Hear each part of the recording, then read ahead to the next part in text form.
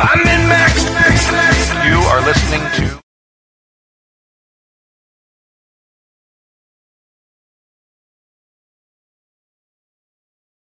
RPG Hobby with Reckless Abandon. Why, hello, and welcome to Season 26, Episode 19 of Happy Jacks RPG Podcast. My name is Stu. I'm Stork. I'm Joey. I'm Terry. And thank you guys for joining us. Has everyone had a good week? Yeah. Yeah. Went by surprisingly fast. Yes. It was a little bit of a roller coaster, but then my boss was like, hey, you guys actually get Friday off. And I was like, what? What? Excellent. An actual 3-day weekend? But the opposite. So I work Monday, but I'm off today. Oh, that's cool. I forget. You guys are all working, aren't you?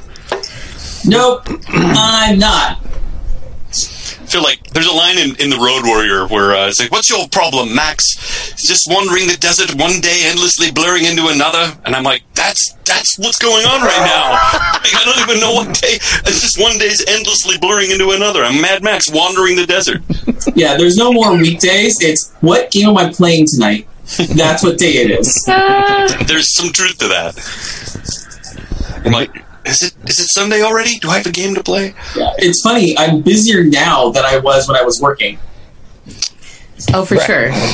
Because you get to do all the things you were like, oh, I wanted to play all these games, and there's certain people I wanted to connect with, and you have the time. It's pretty exciting. I know. I also feel like I'm busier, even though I'm still working, but also additional games, additional like events, Zoom events, things to do, connect with people. It's been really nice.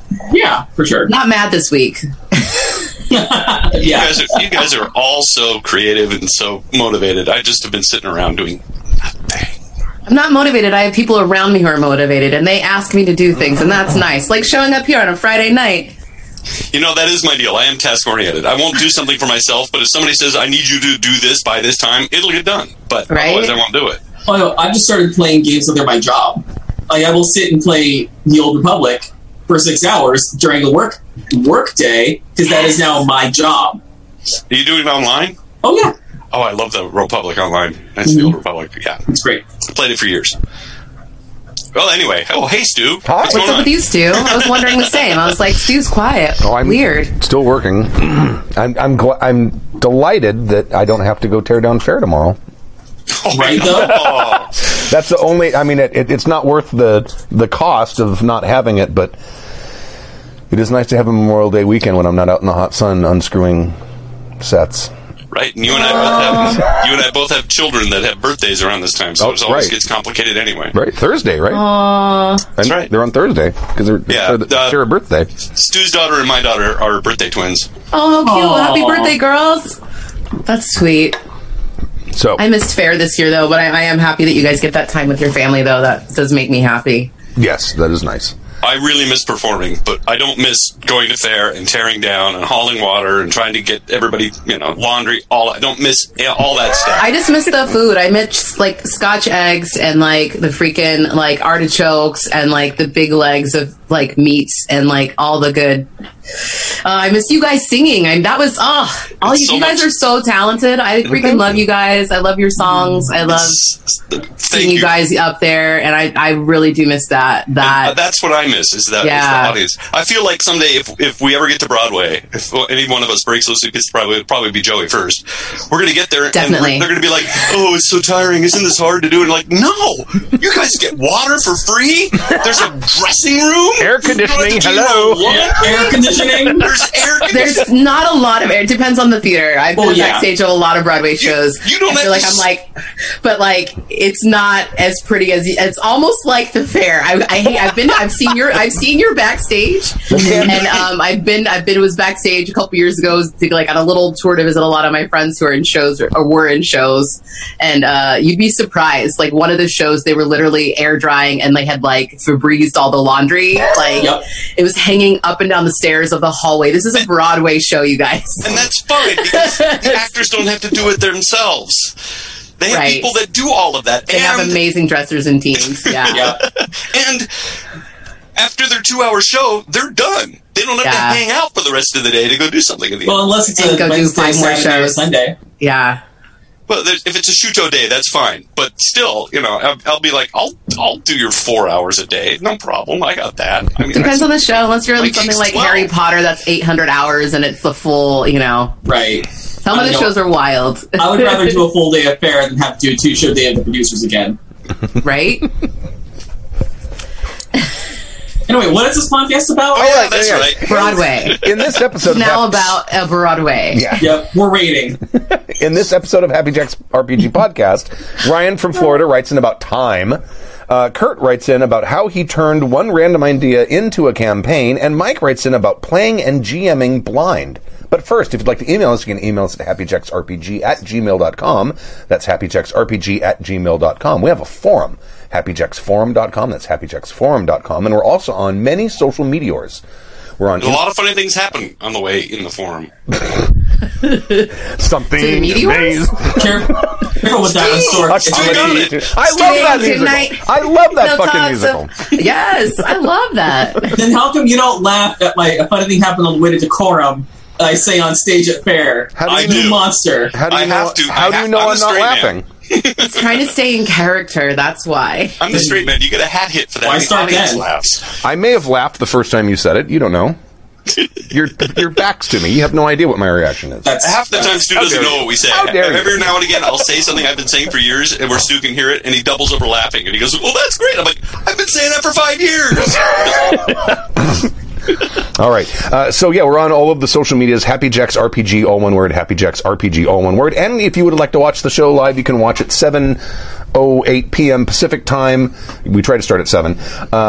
At happyjacks.org/live. That's happyjacks.org/live. And we can go on to the first email. Oh, yes. I do miss Fair, but I don't miss what I would be doing tomorrow. I have to say, I have to be honest. That's what I'm saying. Is it? They're saying the sound. The life of a performer is hard. There's rehearsals and there's all of that, but all the other stuff we do on top of it is just. It was hard when I was in my 20s, and it's not. It's certainly not any easier now. Yeah, yeah. Well, and now we have the sound system with no electricity, so there's the batteries that I have to haul home and haul out to Fair and charge them up overnight, and those things, each one of those boxes weighs like 90 pounds. Yeah, and there's 3 of them. Yeah. All right. Who would like to read the first email? This is time to talk about timing from Ryan in Florida. I'll do it. Why not? Okay, and some of these are a little lengthy, so if we want to split them up, we can certainly do that. One is really lengthy. Wow. Yeah. That middle one's big. Good ones. All right. Why do you think I volunteered to read the first one? Hey, all. Fairly new listener. I have written to you before and thought I would once again amuse you with my spelling and punctuation mistakes. Today, I would like to talk about time in games. I found timing to be the X factor for a good game and a bad game, but it is a topic that is not addressed a lot for some reason. Timing is one of those things that is simple but not easy. Things go, I am going to try to write about a way I raise action or horror tension. Credit where credit is due. I got this from ICRPG, Index Card RPG, and it has worked fantastically for what it is. I'll have to look that Taking up. Taking a mechanical approach to this, design an encounter with a timer die. When action starts, roll a die. In that number of turns/rounds, depending on how tense you want it, something bad is going to happen to complicate the situation for the players. This doesn't need to be an outright failure. It is a countdown till the gun over the mantle goes off. Nice Chekhov's gun reference. I appreciate that. This requires the GM to come up with a big issue that is going to come up as a result of taking too long in the action. This works best for the game itself, doesn't introduce complications mechanically, but you can do it with any system if you make this game so long as you make this something that is more impactful than a normal complication. Trying this... Say that one more time. Tying this to a boss's special ability, a bunch of minions showing up to reinforce, or the floor everyone is fighting on collapses and takes everyone with it to the floor below. Hope that one doesn't collapse too. This is not about screwing your players. This is about making them have to deal with problems expeditiously to ramp up the action pacing. It also isn't happening every encounter, be it combat, social, environmental, or exploration. Do not make the thing that happens when the timer runs to be so big that it can be a game ender. Rocks fall, you all die. Is not a good way to end a count unless you establish that this is a do-or-die scenario, like Indiana Jones outrunning that boulder. The GM controls the structural integrity of the floor everyone is fighting on. What the police are doing at this time, or everything else that is going on in the world, so it isn't anything the GM isn't already doing. It just puts a metric on it so you can measure it. This is about making everyone's gaming experience more fun, and there is no more fun than coming past that finish line at the last second. This is a mechanic for action, but that action can be a fistfight, an argument, searching for shelter, or whatever event will impact the game. That can be you have D6 rounds to convince the security guard to let you pass, or the Wetworks team will be sent to deal with your team's shadow run.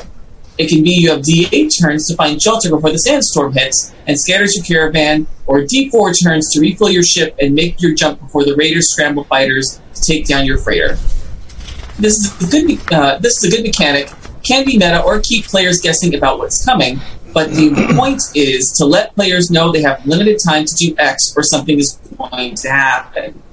Hope you like this one. It is a handy trick to turn an okay action sequence into an exciting one. Drink and be happy about the lack of PS. Ryan from Florida. No PS. No PS. What do you do with no PS? Right, sloppy showmanship. Where's the PS? Right. It seems like last time I was on, we had a question about how to up the stakes with timing and with a timer clicking down. And I wish we'd had this info then, because this is another great alternative for building in tension into what could otherwise be an ordinary game. And in a lot of movies, timers are a huge source of tension and source of because you're just waiting, you're watching. Totally. Anything from the literal ticking bomb that they have to defuse to Iron Man trying to you're on a bus trying to get the missile up, or Speed. Yeah, that's a great one. Or the Iron Man trying to get the missile up before the window closes. All of that stuff is time oriented, and it's a really great way to ratchet up the tension, but hard to recreate in an RPG without it getting, boring or stupid, because people can get up and go, oh, hey, the pizza's here, let's just wait in the action and we'll go, and it doesn't actually succeed in making any tension. I do like the fact that the players don't necessarily know what it is that's going to happen when the time runs out. Mm-hmm. I think that's an interesting idea, although I think maybe foreshadowing that as time goes on, like if the floor is going to collapse, maybe the GM rolls the die and everyone sees, something bad's going to happen in 5 rounds, and then maybe in 4 rounds people start hearing creaks from the floor, or maybe someone's jumping over a certain section that seems a little too springy or something, so you can kind of foreshadow what might be happening to allow them to sort of mitigate that as time moves on. I like the idea as a way to move players forward when they get stuck, and they're stuck in an action. I know I've done that a couple times, and I love when the GM puts the D6 out and just starts flipping it over. Like, it's a really fun, exhilarating moment. I don't know how I would plan for that, though, because if I'm planning for something, for a relatively big fight, I want there to be that dramatic tension, but I want there's timing for the story arc. And, I don't want the timer to counteract the timing of the story arc and have it, mess things up that way. So I would almost use it as a emergency, light a fire under their ass. I don't know if I would necessarily build my encounter around that timer unless it was part of the boss's moveset. Like in some games where you roll a d6 and it comes with a 6 and you use a special move. Yeah, I'm sorry, go ahead. Yeah, I think it depends on your table too, because it's like if you have a group of people who are notoriously bad at getting into action, like I can speak for myself, like me and some of my D&D crew are very slow, and then Abria will kick our butts because we're like, we'd rather go to an oasis for 3 hours instead of actually getting to any type of fight. So I know. Yeah, oh my god, the shopping trips. Yes, always. I love a detour. But sometimes we want to get to some freaking fights or some action. So I think, if you know your table and know that that's something you have in your back pocket, that's something you can, have at the ready. Because when you're preparing your GM sheet, obviously there's a bunch of stuff you have in variables. This is something to kind of keep maybe, like you said, at the ready. May not necessarily be built in, but something that you can release when needed, detonate when ready. So... I like that idea a lot, actually. Was it 4th edition D&D that had like boss monsters got some ability when they hit like half hit points or something? I think it was 4th edition. I think it started in 4th edition and they translated it to 5th, where they have, in their move set, they have one of their master, like their big nukes already set, and then keep rolling d6 every round, and if they roll a 6, it's back up. Yeah, I thought there was something like when their hit points reach a certain level, it triggers an ability or something. So maybe that was it. I'm sure that was 4th. I don't know. I don't even have my 4th. It probably was. That sounds like a 4th edition idea. Yeah, but because it's right out of an MMORPG. Oh yeah. but I mean that certainly something like that unexpected would, because you're always going to have those players with that encyclopedic knowledge of the monster manual who are going to know, this thing's going to do something horrible and its hit points are whittled down. But if it's something that's a surprise that isn't expected, I think it would be kind of interesting to do. I might try that next time I run. What's nice is some games kind of have it built in. Like a lot of PCA games recommend every time the enemy takes a hit, they get a hard move. And so you can kind of bank those and almost use that as your countdown clock. Okay, they've taken 3 hard moves. They haven't done anything yet. The players have provoked them to use any of the hard moves. Now I'm going to nuke them, effectively. Like it's right. a similar idea, but one where the players are kind of affecting the result. Mm-hmm. You have to be careful, though, I think you have to be careful that this mechanic doesn't become just sort of a... I'm reminded of a really old email we had about wandering damage. Anytime the player wandered off the railroad or literally off the path, they got wandering damage, and it was just like just a random thing would happen. The guy rolled a random dice, and you're being attacked by kobolds or whatever. So it's like I think you have to be careful about every time the players are you think they're taking too long to make a decision or doing something, which might in the player's term might actually mean planning.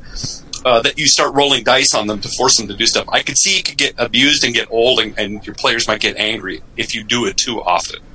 Well, I could see it as so this is like a special occasion tool. Then this is when you want to up the ante. You're coming towards the middle or towards the end of some wonderful campaign or something, and you want to make sure it really hits some fires and people get really have a night to remember or whatever. Then you push this out. And occasionally, if your players are doing decisions and dressing, as opposed to actually doing something proactive, and then maybe you bring it up. But I think it's if not used judiciously, it could come off as a punishment to your players. Yeah, you don't want to come off as adversarial. I think Terry's right. It is kind of a cherry on top of an encounter, not a ketchup of an encounter. I should, where you just, or salt, where you just put it on everything, and now that's what it is. Or more break glass in an emergency or something. You know what I mean? Though, this is I need this now. And you don't have to roll a d6. It could be a d10 or something too. But I could see if you roll a 1, all of a sudden the encounter becomes really quick. Yeah. But I like it. It's nice to have a randomizer, and at least I can't see how this could be game breaky at all. This is just another thing that you can throw in to your games to give it more flavor and to give it at least to mimic something that's on a timer without it, and still have a randomizer attached to it, so it's not just the GM being a dick. And what's nice is if they don't know it's coming, if you roll a 1 on that D10, okay, great. Maybe I lessen it by half because they're not supposed to, that sucks what happened in the first round of combat. If you roll a 10, you know what? They've been doing this a bit. They could take it a little bit more and then up it a bit. You have that your hand on the dial depending on that round timer. That's true. I see myself only using this when I think the players are dicking around during a combat and taking too long, intentionally, or if they're not taking it seriously, or if it's gotten to the point where they're just not at all concerned about the combat. That would be something where I would be like, but that's me all the time. that's a D&D game after everybody's rested. Right, oh yeah. Oh my god. Yeah, we have all the hit points. We're just hanging out. Because the second encounter of the day, that's the one where it gets a little hairy. It's I used up all my dailies, now what? Yep. All right. Thank you, Ryan from Florida, for the email. The next one, how I turned a random idea into a campaign, from Kurt. If someone would like to start this, and then we can split it, because this is like a 3-pager. I'll start it with Oh, you. no, this is like, is like a 3.5-pager. We're going to have a moment. Yeah. I love it. Okay. How I turned a random idea into a campaign from Kurt. Hello, Appy Jackers. I'm telling you, it's how it's typed, people. So if you think I'm crazy, that is how it is typed. Captain Cabbage Smelly Pants Esquire the Third here. Charger 347 on the Discord. And another goddamn Kurt IRL. Because the Happy Jacks fandom didn't have enough of those already. Right. I have the ha's. We have a lot of Kurts. We do have a lot of Kurts. After hearing that you're in a desperate need for emails, I figured I'd finally write in for the first time. Thank you. Oh, excellent. And take the chance to write in with just some random musings and methodologies for how I come up with ideas for my games. Granted, I haven't had a group in almost a decade. But that doesn't stop the voices, so let's get to it. The most common way for me to come up with ideas is just seeing something and just letting my mind wander. For example, years ago when Mythbusters did a duct tape special, they made a canoe out of duct tape, which made me remember that cloth canoes were a thing. And then for whatever reason, the idea of building a cloth canoe out of a flying carpet. So I got to thinking, why is it the trope of the flying fantasy ship is always a wood boat with a giant vulnerable balloon on top of it? Why not, if the setting allows it, make a lightweight wooden or metal framework and surround that with flying carpet material? If the right enchantments were enacted, you could make it also have a stronger defense than your average flying carpet with shields of magical force or possibly floating mundane shields that hover around it like a school of symbiotic fish. So, this is brilliant. So as I was thinking of these fantastical flying fabric frigates, I remembered a robotics company that was building lightweight penguin robots filled with helium that could fly around a room like penguins swimming in the ocean. I want it. Right? I'm like already obsessed. And I thought, why not? Why not just combine these ideas and make flight-worthy aquatic fish ships made from flying carpet material? Into it. Okay. Imagine you're standing on a dock protruding from the rock of an enormous mountain range, as jumbled and chaotic as the Barrier Reef of Australia, surrounded on all sides by schools of flying fish ships in vibrant dyes, as varied as the schools of fish that you'd see on the reef. Now that sounds like a game I'd like to play in, especially if you add in some more specific details. Someone else taking this next week? Sure. I'll take the rest. Okay. Which leads me to my second methodology, steal from the greats. Yeah, everybody does it, but if you do it well enough, not only will no one know when you reveal the truth, it'll blow your group's mind a second time. For this example, I'm going to steal an idea from the Legend of the Elder Scrolls universe and take the reason for why there are no dwarves in that setting. For those who are unaware, Elder Scrolls games have no dwarves because some dwarven sorcerers cast a spell that unintentionally dragged all the dwarves into a ghost realm, leaving the entire civilization of advanced technologies behind for the rest of the world to find. So, why not do the same thing here? Except, instead of making it dwarves, the ones who screwed up, make it the humans. Because we humans screw up enough, right? Yep. Sure. Because if there's one thing that I've learned from listening to Happy Jack's D&D actual plays, humans are boring as shit. And why would anyone want to play them? Preach! Hallelujah! Warning, this is only a joke. This is not to be taken seriously. Some of my closest friends like to play humans. Some of my closest friends are actually humans. Like to play humans in D&D, and each to their own. This has been only a joke, and now back to our previously written email. Which adds a delicious detail when all the humans get dragged into another dimension. What happens to the half races? It would seem to me that all of them become half shades, monsters of horror caught between two worlds, suffering and looking for revenge for those who wronged them into this horrid existence, and attacking anyone and everything that gets in their way. Now, imagine you're on the same dock, desperately fighting off half-elf, half-ghostly shade monsters, intent on making you suffer, while others of your group are trying their damnedest to grapple a butterfly fish ship from a passing school so the party can make their escape. See, now we're getting somewhere. Now, all we have to do is determine the whys and why nots. How did we get here? What is the group looking for? What did they find instead? How do they get away from here? Are they even done here? Or is there still more they need to do? Here is where Happy Jacks helped me become a better GM. with session 0 questions and answer sessions. And games like Decima, Golden Lasso Games, get your copy today. What's Decima? It's never been easier to make your players doom themselves with their own imaginations. That's genius. Let me say that again for emphasis. It's never been easier to make your players doom themselves with their own imaginations. But let's go back a step. Your party is fighting ghostly half-elf shades, but half-elf shades aren't in the monster manual. So, just do as the pros do, reskin, mutilate, and mutate. Reskins allow you to take different monsters that have nothing thematically to do with the story you're aiming for, and make it work for situations and monster styles that you want to use. Alternatively, mutilation allows you to make a monster that is partially that your party has no hope of beating in the long, drawn-out battle, and make it manageable by handing them a half-dead creature to rectify.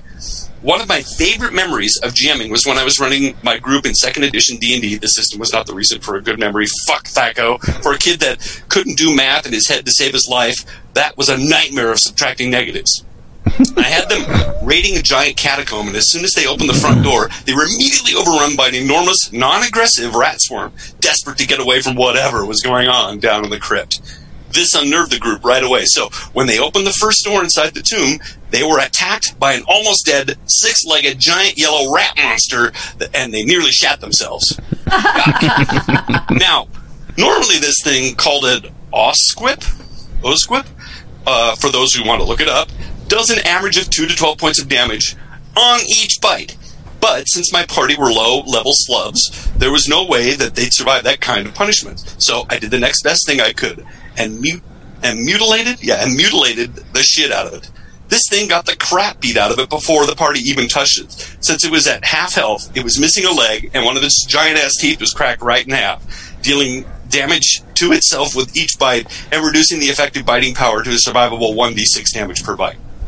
Another tactic for this is the slight alteration through magical mutation. In a different campaign, the party was wandering a barren wasteland of magically radiated husks of civilization. When they discovered a blasted-out holy building, they disturbed a group of neon blue hobgoblins that stank of ozone and wielded solid metal weapons with not a trace of non-conductive material on them. When the party got hit by one of these freaking hobgoblins and discovered that they were mutated with lightning, and magical electricity coursed through the magical weapons they wielded, dealing shock damage with each swing, making the fight more difficult without giving out too much of a reward with multiple shock damage capable of magic weapons at the end of the fight. Which leads, because otherwise, with Stu's, hey, can we use those weapons? Oh, shit. Yeah, great. Yeah. Remember the rhinoceroses? In the D&D campaign, yeah, you guys, the party killed someone who was mounted. Their mount was a rhinoceros. And they killed them. They were all orcs, right? Yeah, I think they were orcs. And somehow the party ended up getting a second one too. Yeah, I think you guys had rhinoceri at the end of the game, right? Well, I mean, rhinoceri are just like tribbles; they just multiply out of nowhere. Right. Famously. That's what I heard.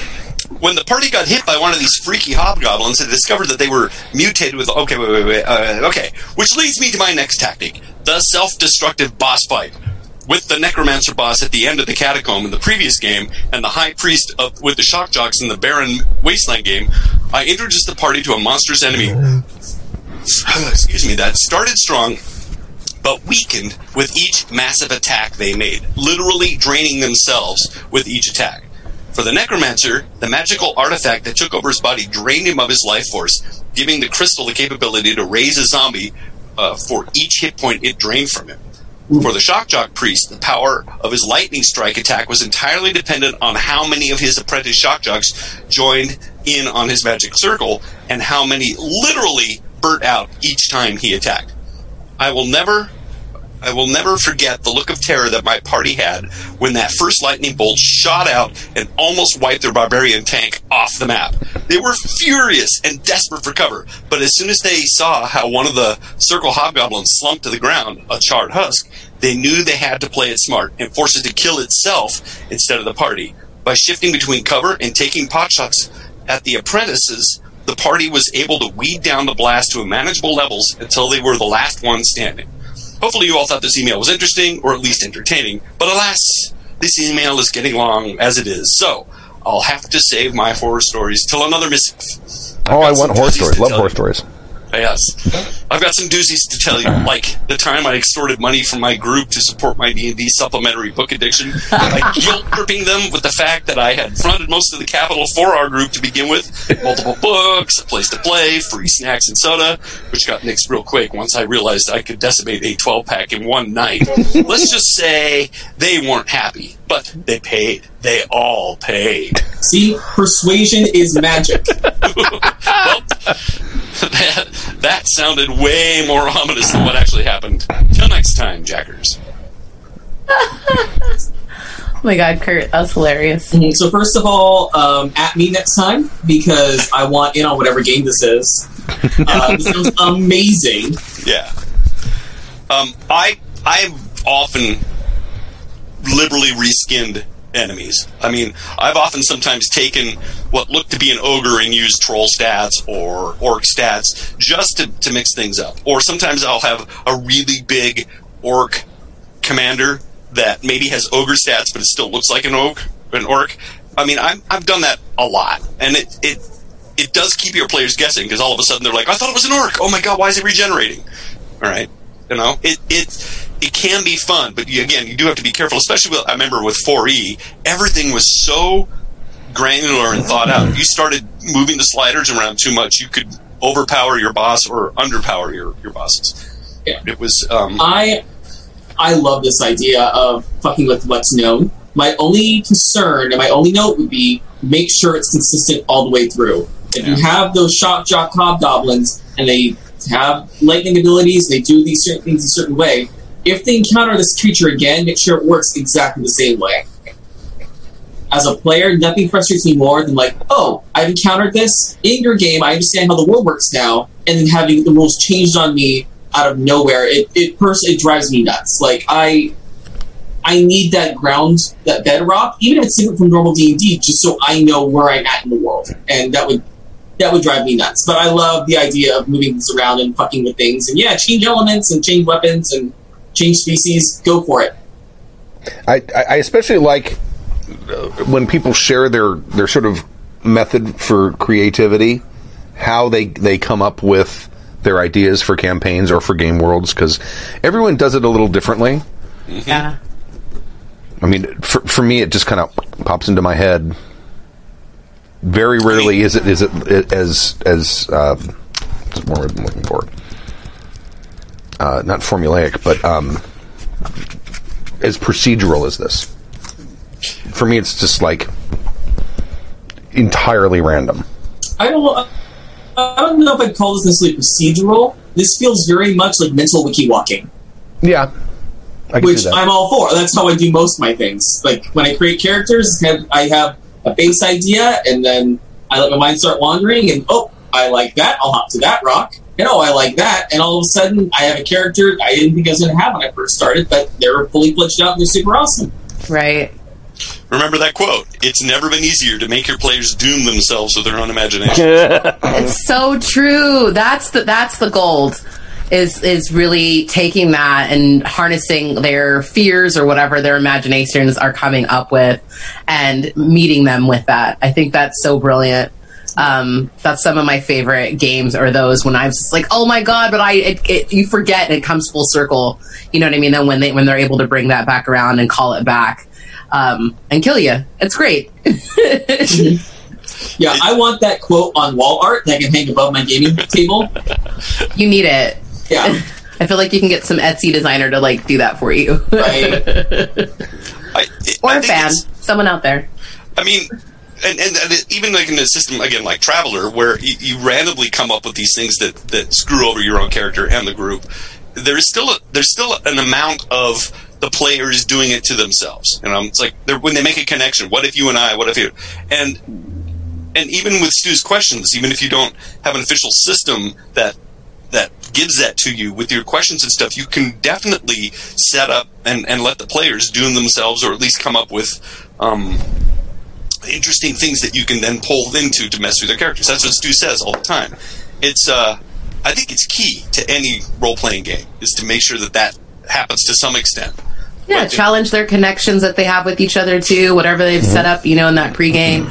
Like our dear friend shouted out Decima, I think is really great at looking at that and like really establishing those relationships. I think if you, with or without that, you need to like really dive in with your players and figure out what bonds you can push and what monsters will help do that. I think that's brilliant. Yeah, it's a staple now. Like you have to do that. You have to. Even if you're not playing a BTA game or you're not using Decima, use those questions. They work so well, and your game's going to be stronger for it no matter what. I agree.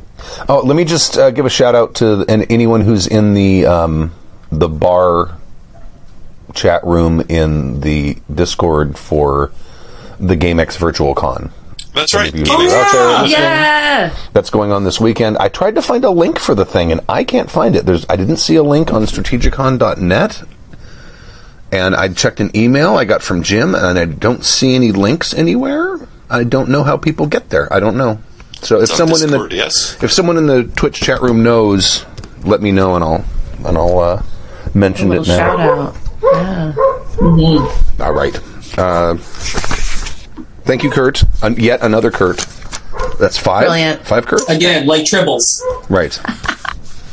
Blinded by the Dice from Mike.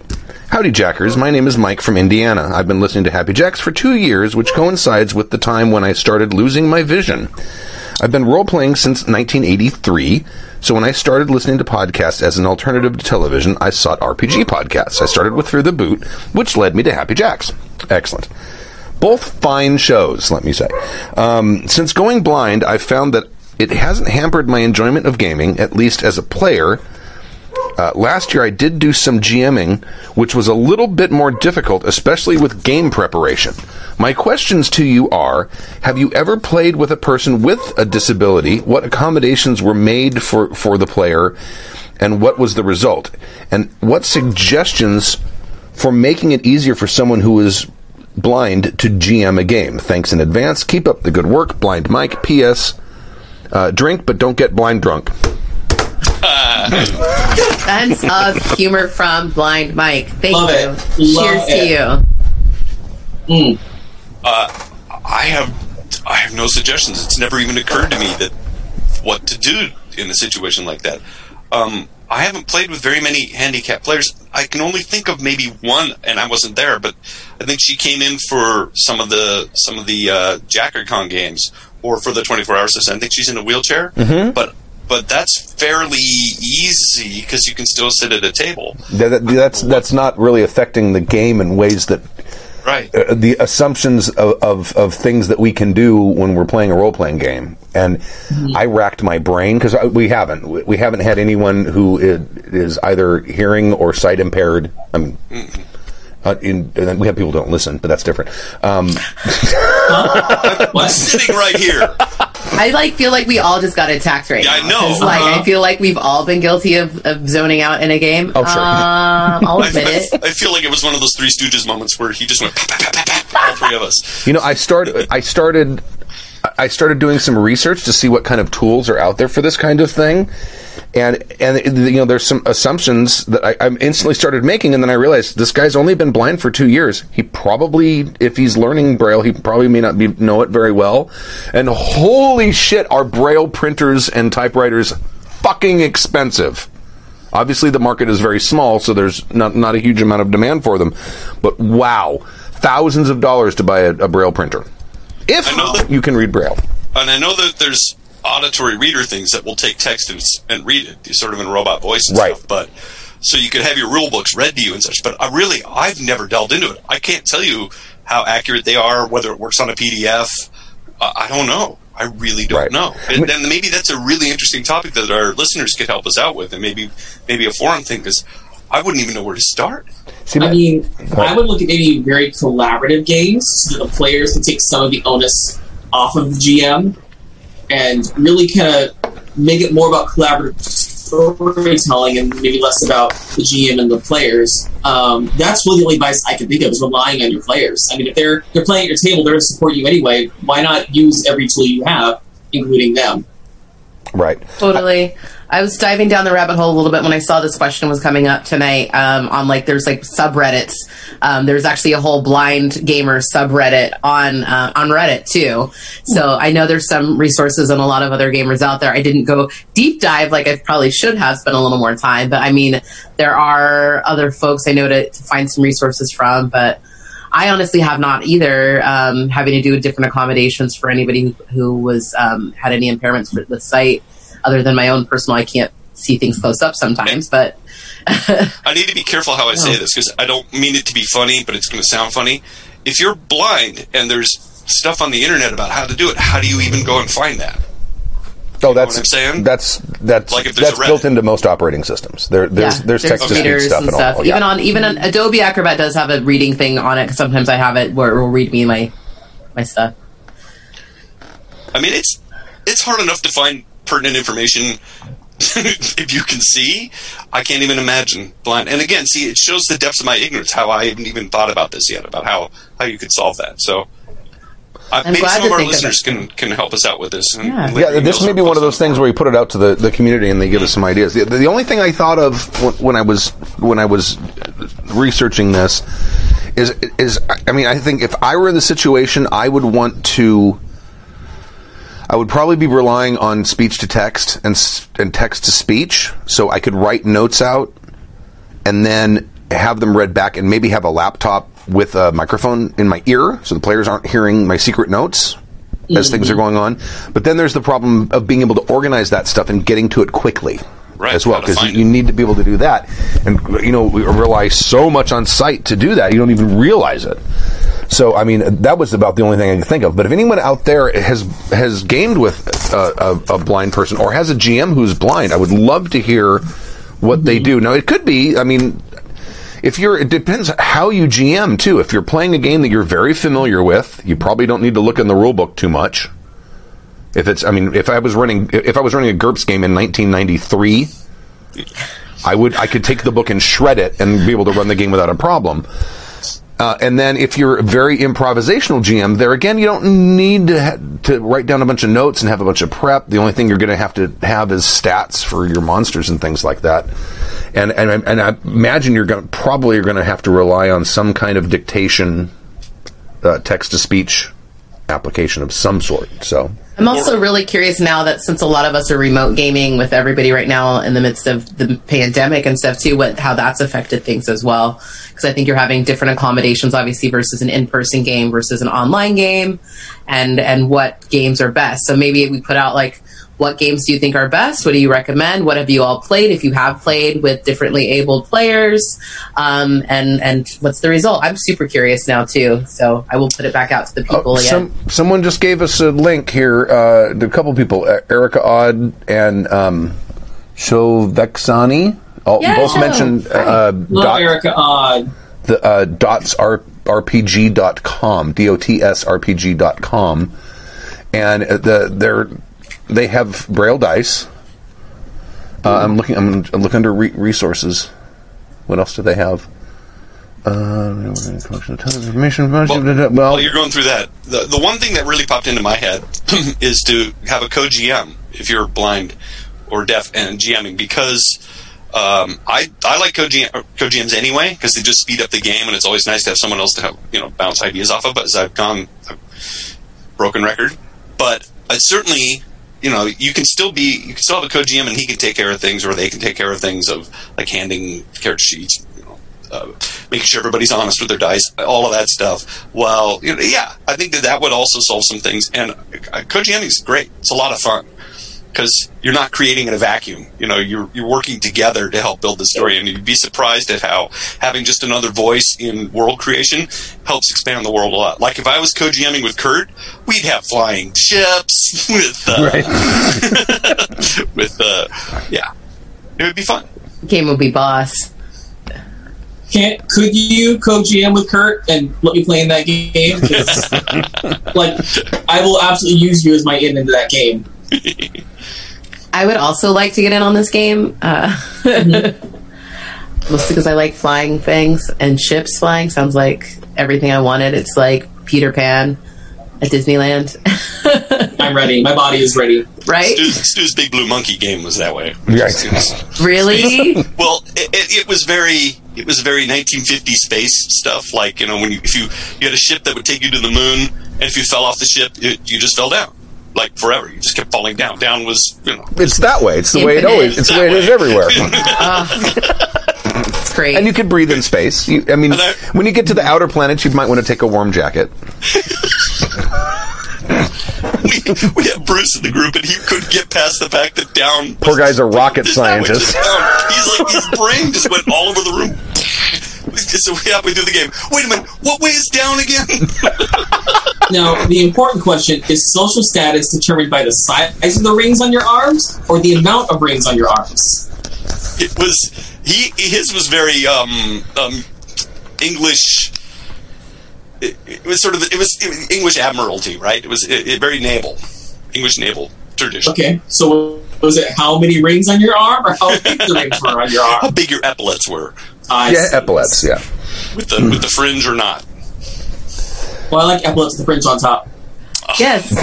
Shiny little epaulets with a fringe on the top. Dun dun dun dun dun. Don't Private. you wish you could go on forever? Privates and lieutenants better scurry. Wow, so much music theater. I love you guys. Started with Broadway, we're coming back around again. Here for it. So I'm available for Broadway once it opens up again, if anybody's hiring.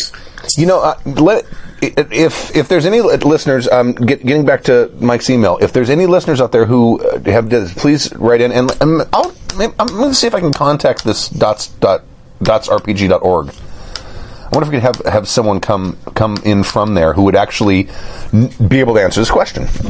I love that. It's a great Yes, topic. please. It's a great topic. That would be great. So I'll see if that's possible. I'll send them an email and see if they can maybe. Do it. All right. Okay. One of the like things I think that's been like a weird positive, or not weird, but a positive out of this, you know, mayhem of the time right now is like actually thinking about accommodations, because everybody needs them at this point for dealing with the world. And I feel like our eyes get to be open about what options are available for more people. And I hope we continue that conversation past the pandemic and whatnot about accessibility for more people. It's been exciting to have and connect with people in game who maybe can't leave their homes, and it's been pretty great. I'm optimistic. It has. I mean, we I think we owe it to the hobby to be as accessible and as inclusive as we possibly can. Yeah. And this is, I mean, I'm a little disappointed that I went on, I'm like, I know nothing about this and I can't find anything about this. You know what, Blind Mike? I hope you're listening. I really thank you for this topic. It's given us something to chew on, and I think keep listening, because I think we're going to do some research and maybe we'll come back with much better answers, or even an answer for you. Actual answers. You've really opened our eyes. It's a really great question, and we're going to look into it. Thank you. Mm-hmm. All right. Anything else anyone want to talk about before we sign off? Going once? Well, if this is a time for a shameless plug, I will shameless plug. Do it. Not this Saturday, but next Saturday, I will be performing in a Zoomed stage reading of The Lion in Winter. Oh, cool. Through Alchemy Theater Company, who's based out of Orange County. You can get info on the performance at info@alchemytheater.com. And I'm going to be playing Philip of France, so I get to be all sassy and snarky and Soup's gay, and it's amazing. And it's gonna be so much fun. I know. Who played it's that such a in the movie? stretch. Timothy Dalton. That was the Timothy Dalton. Okay, Yeah. so he was one of the sons. Yeah. No, he's the Prince of France. That's wow. Or the King of France. I'm sorry, the King of France. The King of France and 40,000 men. Brilliant. Oh my God, I want to check watch it out. this, Joey. When is It's this? gonna be, next Saturday at 7 p.m. Great. You know, Yep. stage readings, I've only been to 2 in my life. I don't remember what the first one was, but it wasn't like when I was in like college. But I went to another one, and it was a reading of Salome. Ooh. Oh, yes. And it had a real big name playing the main character, and it's one of his favorite plays, and he does it on stage a lot. Is it Al Pacino? Is it Probably. Is Al Pacino in Salome? I can't. I want to say. Funny. It's probably him. Yeah, he was in the film. Oh, he was. Okay, it probably was. And I think he might have been drunk. but I'm not positive. Probably. I'm not positive. Hard to tell with him. There's a lot of chemicals going through that guy. But it was a reading, so they're all sitting down with music stands with the script, and I had a blast.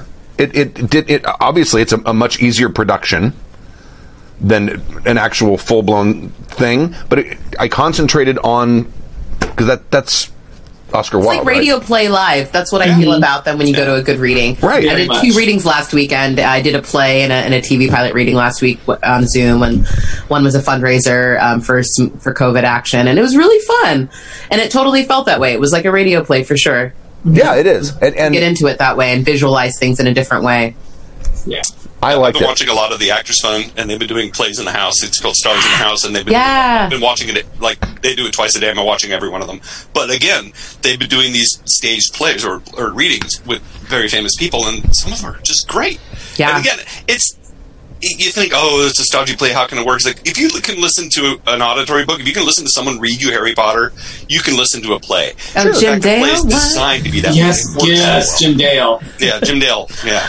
For the win. I'm right now, because the new Dresden Files book comes out in July. I'm going through the 15 books in the series so far. I'm about halfway through it now, and this is probably my 5th time reading them or listening to them on Audible.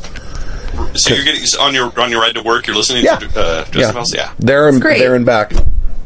Great stories are great stories, and if you want to listen to great stories, you'll find a way to consume them, right? So, yep, 100%. Love it. It's all storytelling, from RPGs to plays to movies to sitting down and reading a book. It's all storytelling, and having someone tell you a story. What's great about that is each hobby helps the other hobby. It's true. Mm-hmm. Like, I've taken so much from acting and put it into RPGs, and so much from RPGs and put it into acting. It's all the same.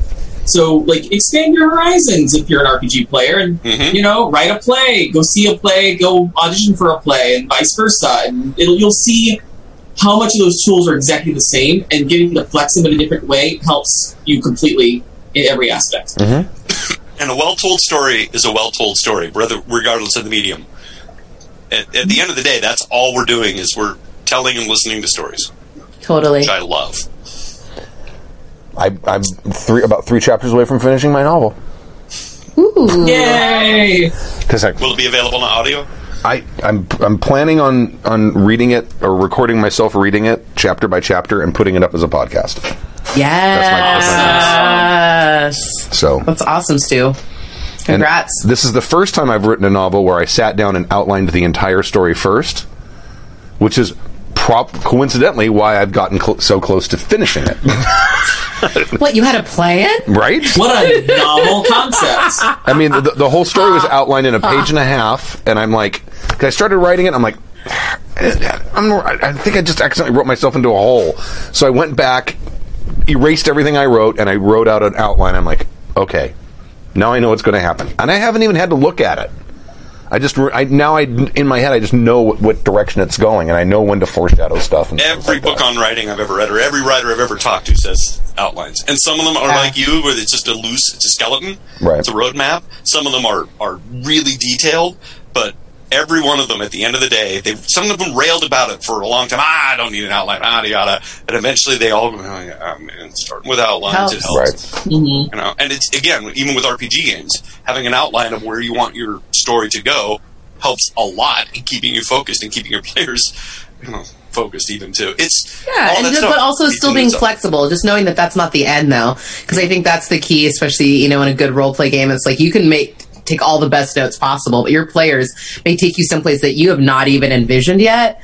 Do you know what I mean, though? Or had in your mind, and they're coming up with, as you say, their imaginations, taking them forth. You're like, well, you've given me gold, and taking that. That's one of the things I think of from improv is taking the yes and okay, they gave me some new information. I'm going to modify that, and being able to mold it and shape that and change my direction. I think is really important too. Yeah, that's kind of a great game and a great GM is being able to do that, because you've all been in those games where you realize halfway through, oh, this isn't a game. The GM was just writing a novel and wanted us to play through his novel. Oh, it's a dramatic reading.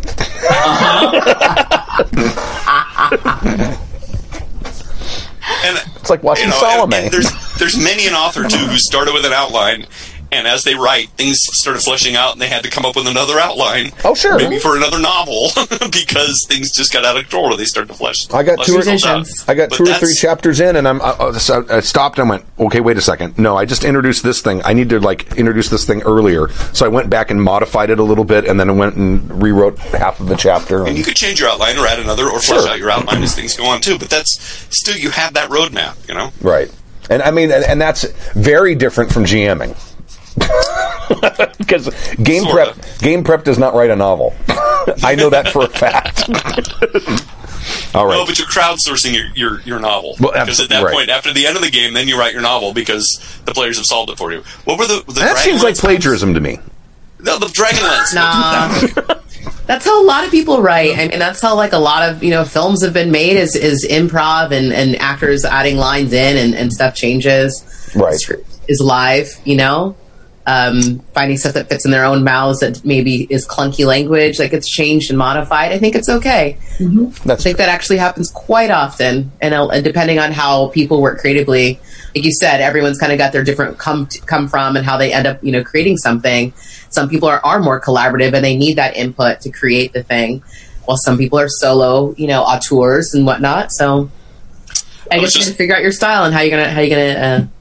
I was just watching a sort of a documentary or interview with some of the creators of the first Iron Man movie, and they were writing it as they were shooting it, and a lot of it was Robert Downey and Jon Favreau and I just went up on his name, Oscar Wilde, Abraham, the dude. They were all getting together in the trailer and coming up with lines and stuff, and then rewriting it as they went. And the movie is very, very good, but they started with their script, and then they used that as an outline to fill it in for themselves.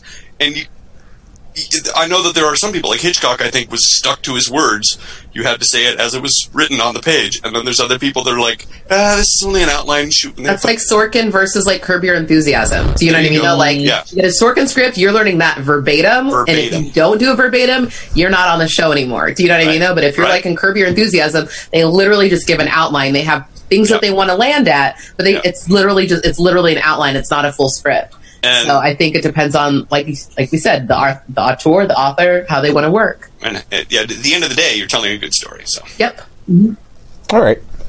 Well, let's go ahead and end this. Oh, I didn't record. I'll have to pull this off YouTube. Damn. Oh no. Well, I got to pull all the APs off YouTube anyway. So I do that once every 3 weeks. Oh, Stu. Oh, shit. Thank you for joining us for Season 26, Episode 19 of Happy Jack's RPG Podcast. My name is Stu. I'm Stork. I'm Joey. I'm Terry. And we'll see you next week, Friday, 7 p.m.-ish Pacific Time, happyjacks.org/lives. And until then, stay safe, and we'll see you next week. Bye. And maybe Seymour be a